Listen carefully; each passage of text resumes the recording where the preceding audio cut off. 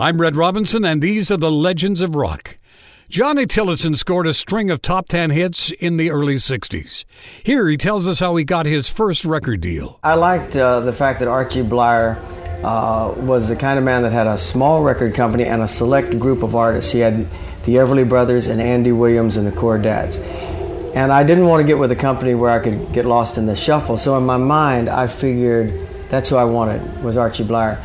And I'd entered a contest, the Pet Milk Talent Contest, and I was one of the 6 national winners.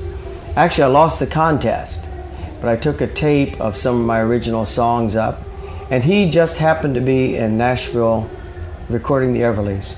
And I got the tape to him. He took it back to New York, listened to it, and felt that I could be a record-selling act, and that's what he was all about. You never went in the studio with Archie unless you had a hit song.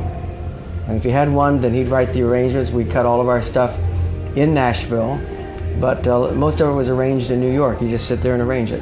He must have had an ear, though, John, to be able to hear that commercial sound. Well, you brought up the Arthur Godfrey thing. That's really where he got that particular talent, because he had to find songs on a daily basis for all the regulars on that Godfrey show and mesh the talent and the material. And so he got very good at that. Like when he would look for songs like Andy and the Everlys and I, he'd go to the office at 9 in the morning and he wouldn't stop listening to songs until 6 at night. And then he'd take all the stuff home that kind of stuck with him and took it from there. What was the first recording that really was charted for you when you go back then? Dreamy Eyes was, but the first really big one was Poetry in Motion. Oh, yeah. And that was big all over the world. No question. Later on, I want to talk to you about you traveling around the world and how well received you are with your music. In your music, I notice, and I love it, I'm very fond of it, I notice the roots are really country, or am I wrong there with things like Talkback Trembling?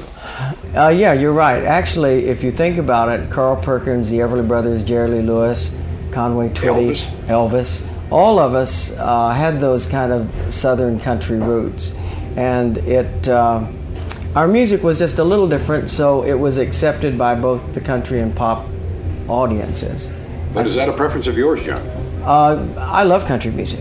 But then I love rock too. Actually, I grew up on Buddy Holly and Elvis Presley, and so that's what I heard when I was just a kid. For more legends, visit me at redrobinson.com.